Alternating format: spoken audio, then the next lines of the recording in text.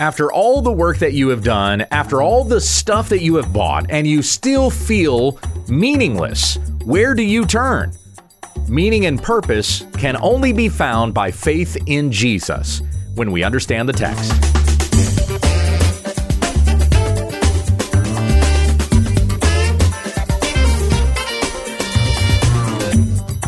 This is When We Understand the Text, a daily Bible commentary to help encourage your time in the Word.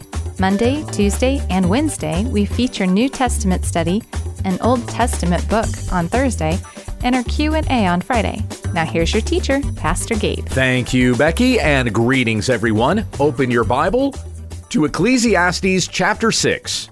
Unless you're driving, keep your hands on the wheel. I'll read it to you. This is a shorter chapter, just 12 verses here, so I'll read through the whole thing out of the Legacy Standard Bible. This is the word of the Lord through the writing of the preacher in the book of Ecclesiastes. There is an evil which I have seen under the sun, and it is prevalent among men.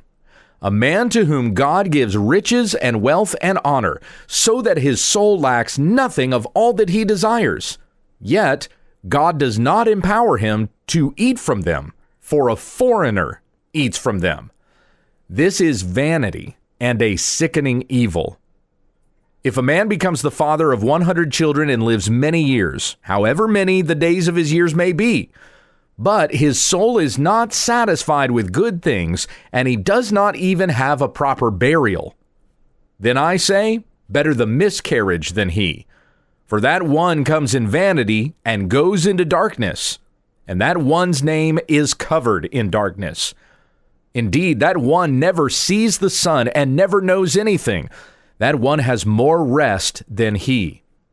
Even if the other man lives 1,000 years twice and does not see good things, do not all go to the same place?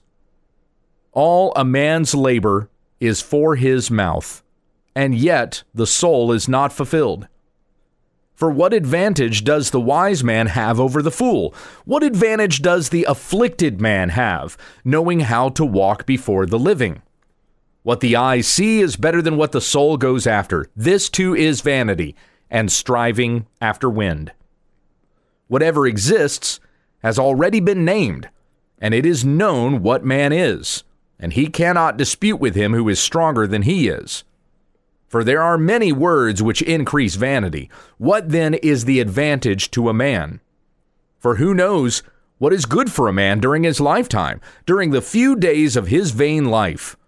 He will make do with them like a shadow. For who can tell a man what will be after him under the sun?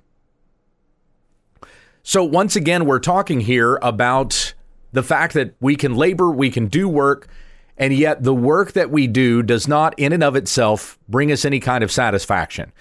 So what good is it to even live at all if in all the things that we do, all that we labor for under the sun cannot bring us any joy or happiness or fulfillment? We've read that that a person feeds his mouth. The work that a person does is to feed himself. All a man's labor is for his mouth, verse 7, yet the soul is not satisfied. So you feed your body, but the person himself, the soul, the inner man, does not feel any joy or satisfaction in all it is that he has done or he has accomplished. So where does this fulfillment come from? And what good are the days of a man if he's not even able to find meaning and purpose in anything?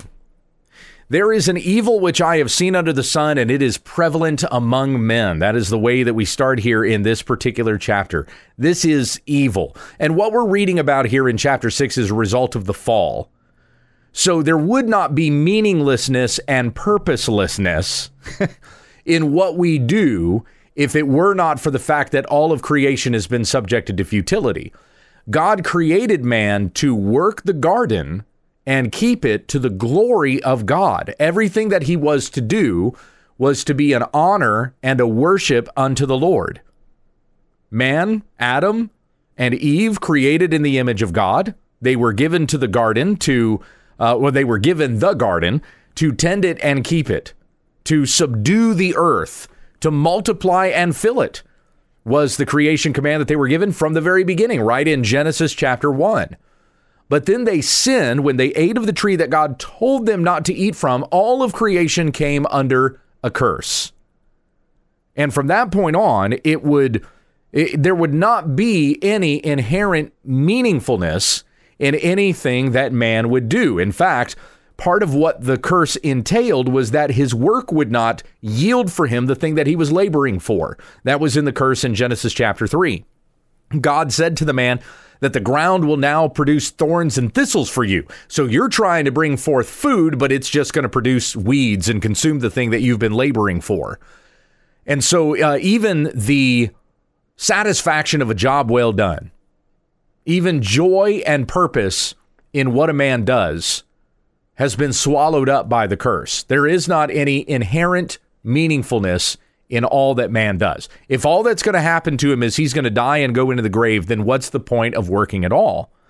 So because of the curse, all things being subjected to futility, which is the way Paul puts it in Romans chapter 8, then the preacher here says that all that he's observing here in this particular chapter is evil.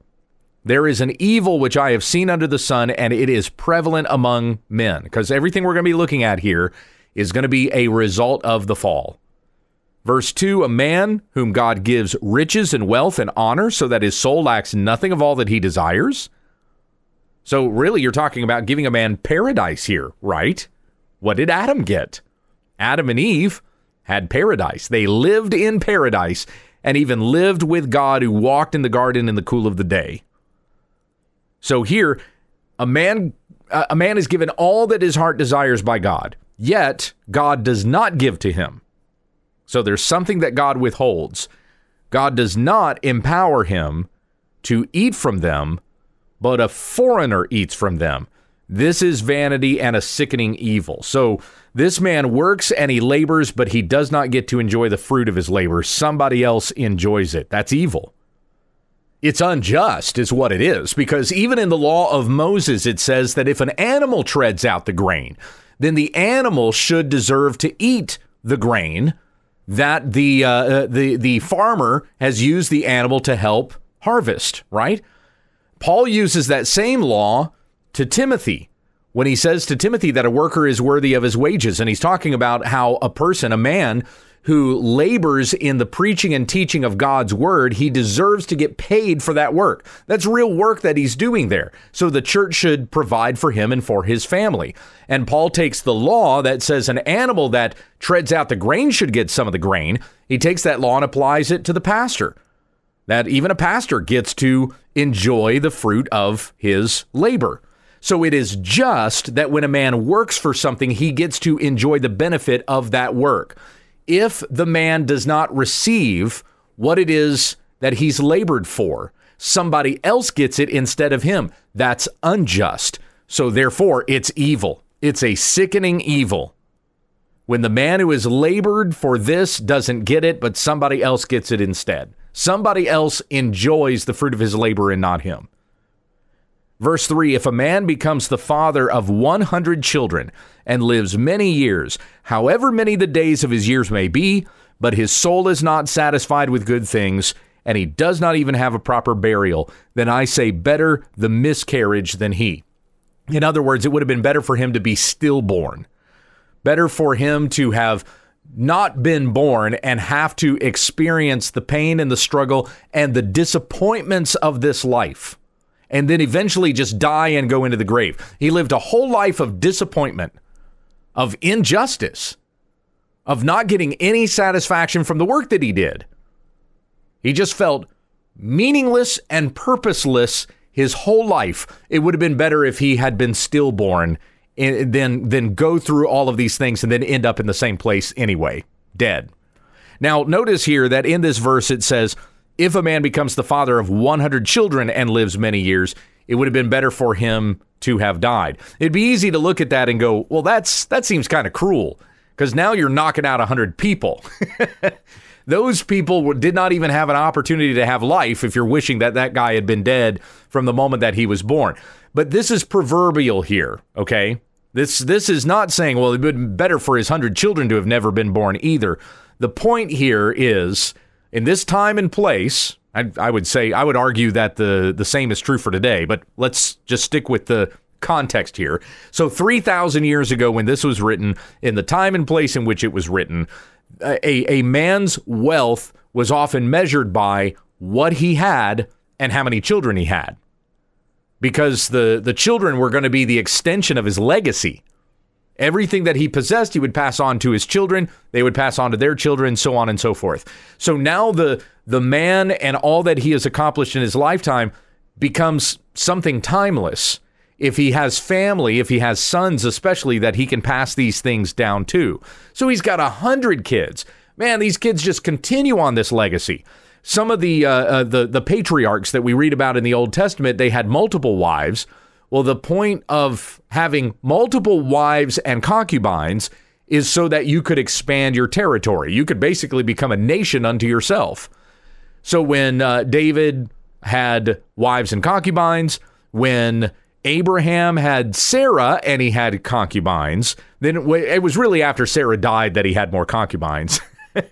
You had Jacob had wives, 2 wives, Leah and Rachel, and then also had concubines. But the point of the concubines was a woman who did not have the same kind of stature as a wife, but she would help to progress the family line. So the head of the household, the patriarch, would have more children through his multiple wives and through his concubines. The more children, the more wealthy, the more blessed he was considered. So that's really the proverbial sense of what's being said here in verse 3. Doesn't matter if he lives many years and he has many children. It would have been better for him to have not really come into the world and experienced meaninglessness and suffering all his days long. Verse 4, for that one comes in vanity and goes into darkness, and that one's name is covered in darkness. That one is a reference to the miscarriage. Okay, so again, end of verse 3, I say, better the miscarriage than he. And this is still in quotation marks, so this is still the same quote, still the same saying. Better the miscarriage than he, for that one comes in vanity and goes into darkness, and that one's name is covered in darkness. Talking about the miscarriage. Child doesn't even get named, right? Indeed, that one never sees the sun and never knows anything. That one has more rest than he. Even if the other man lives 1,000 years twice and does not see good things, do not all go to the same place. This is just the extended argument for how it would have been better for that man to have never been born than have gone through life and not been able to experience any satisfaction in all that he labored for, to have been miserable and afflicted, and then to have died and gone to that place anyway.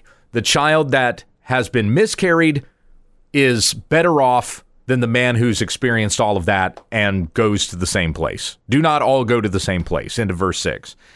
So now in 7, all a man's labor is for his mouth, and yet the soul is not fulfilled. All that he does is for his mouth. Why do we work? You work to make money. For what purpose? To buy food?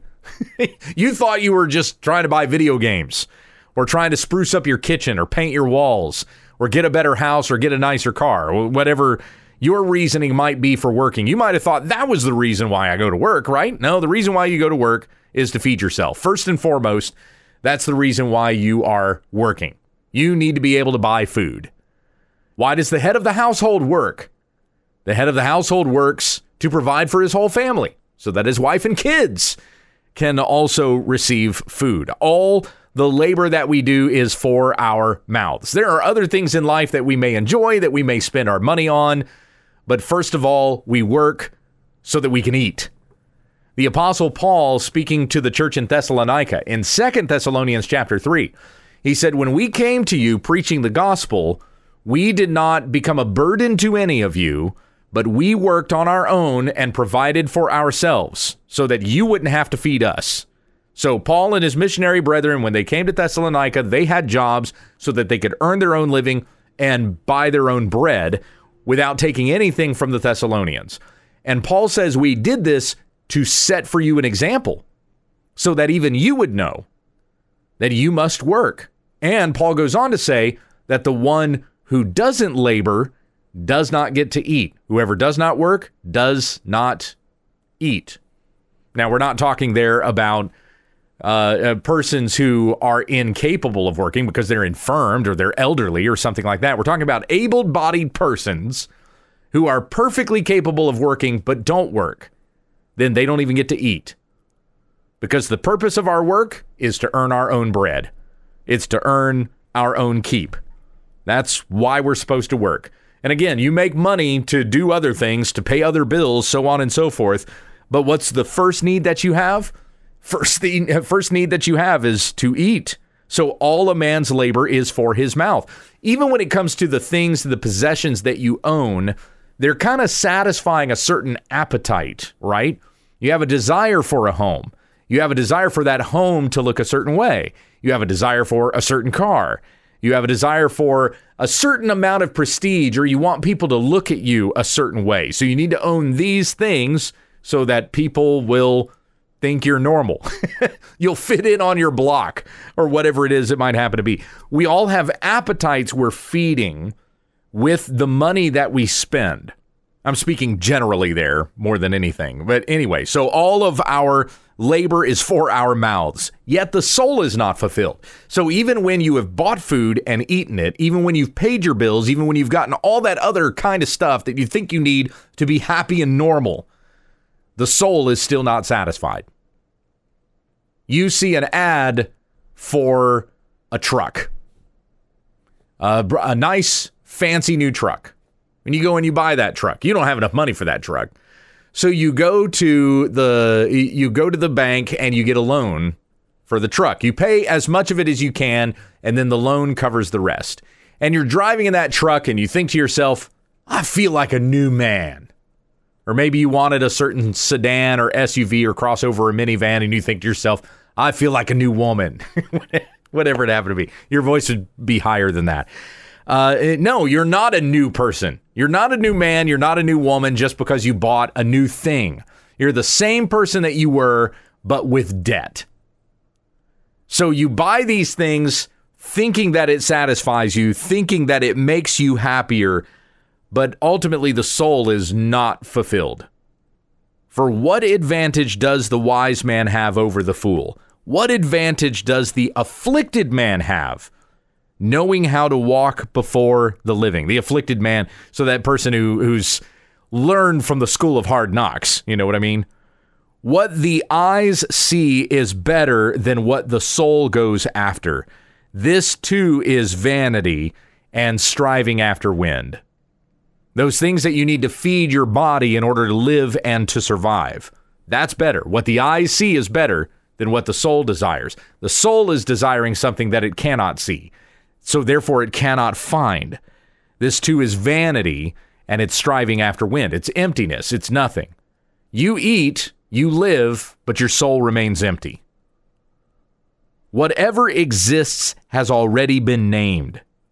Verse 10 says, and it is known what man is, and he cannot dispute with him who is stronger than he is. Every man has another man who is over him. For there are many words which increase vanity. What then is the advantage to a man? And this kind of goes back to a statement we read previously, where the fool multiplies words. So there are many words which increase vanity. You speak, you plead, you make your case, you're not any more fulfilled. What then is the advantage to a man? What advantage is there to speaking? What advantage is there to disputing? What advantage is there to eating food if your soul still feels empty and unsatisfied? Verse 12, for who knows what is good for a man during his lifetime? During the few days of his vain life, he will make do with them like a shadow. For who can tell a man what will be after him under the sun? And that's the way we end chapter 6. What's the answer to that question? What is the advantage to a man? Who knows what good a man is for? Who can tell a man what will be after him under the sun? What's the answer to all those questions? The answer is Jesus. What are we worth? How do we find our worth? How do we find meaningfulness and purpose in this life? Look at Christ. Our meaning and purpose is to serve the living and the true God. Problem is, because of sin, because of the fall, which I talked about at the beginning, we can't please God. There is no one who does good, not even one person. No one even seeks for God, as it says in Romans chapter 3, which is quoting from the Psalms. So no one can do good before God. And it's impossible to please God without faith. Hebrews 11:6, without faith it is impossible to please him. For he who draws near to him must believe that he exists and that he is a rewarder of those who earnestly seek him. We find blessing, we find reward, we find meaning and purpose only in Christ.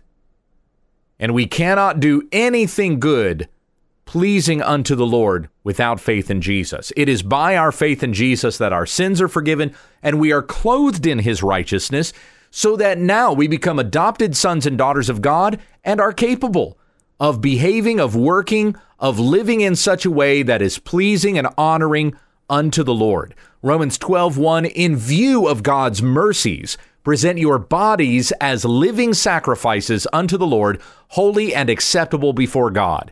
This is your spiritual act of worship. It begins with faith in Jesus Christ. He is the one who is the advantage to a man. He is the one who knows what is good for a man in his lifetime. He is the one who tells a man what will be after him after all of his days under the sun. What's after this? Heaven in glory forever with God for those who believe in Jesus Christ. Heavenly Father, thank you for this good word.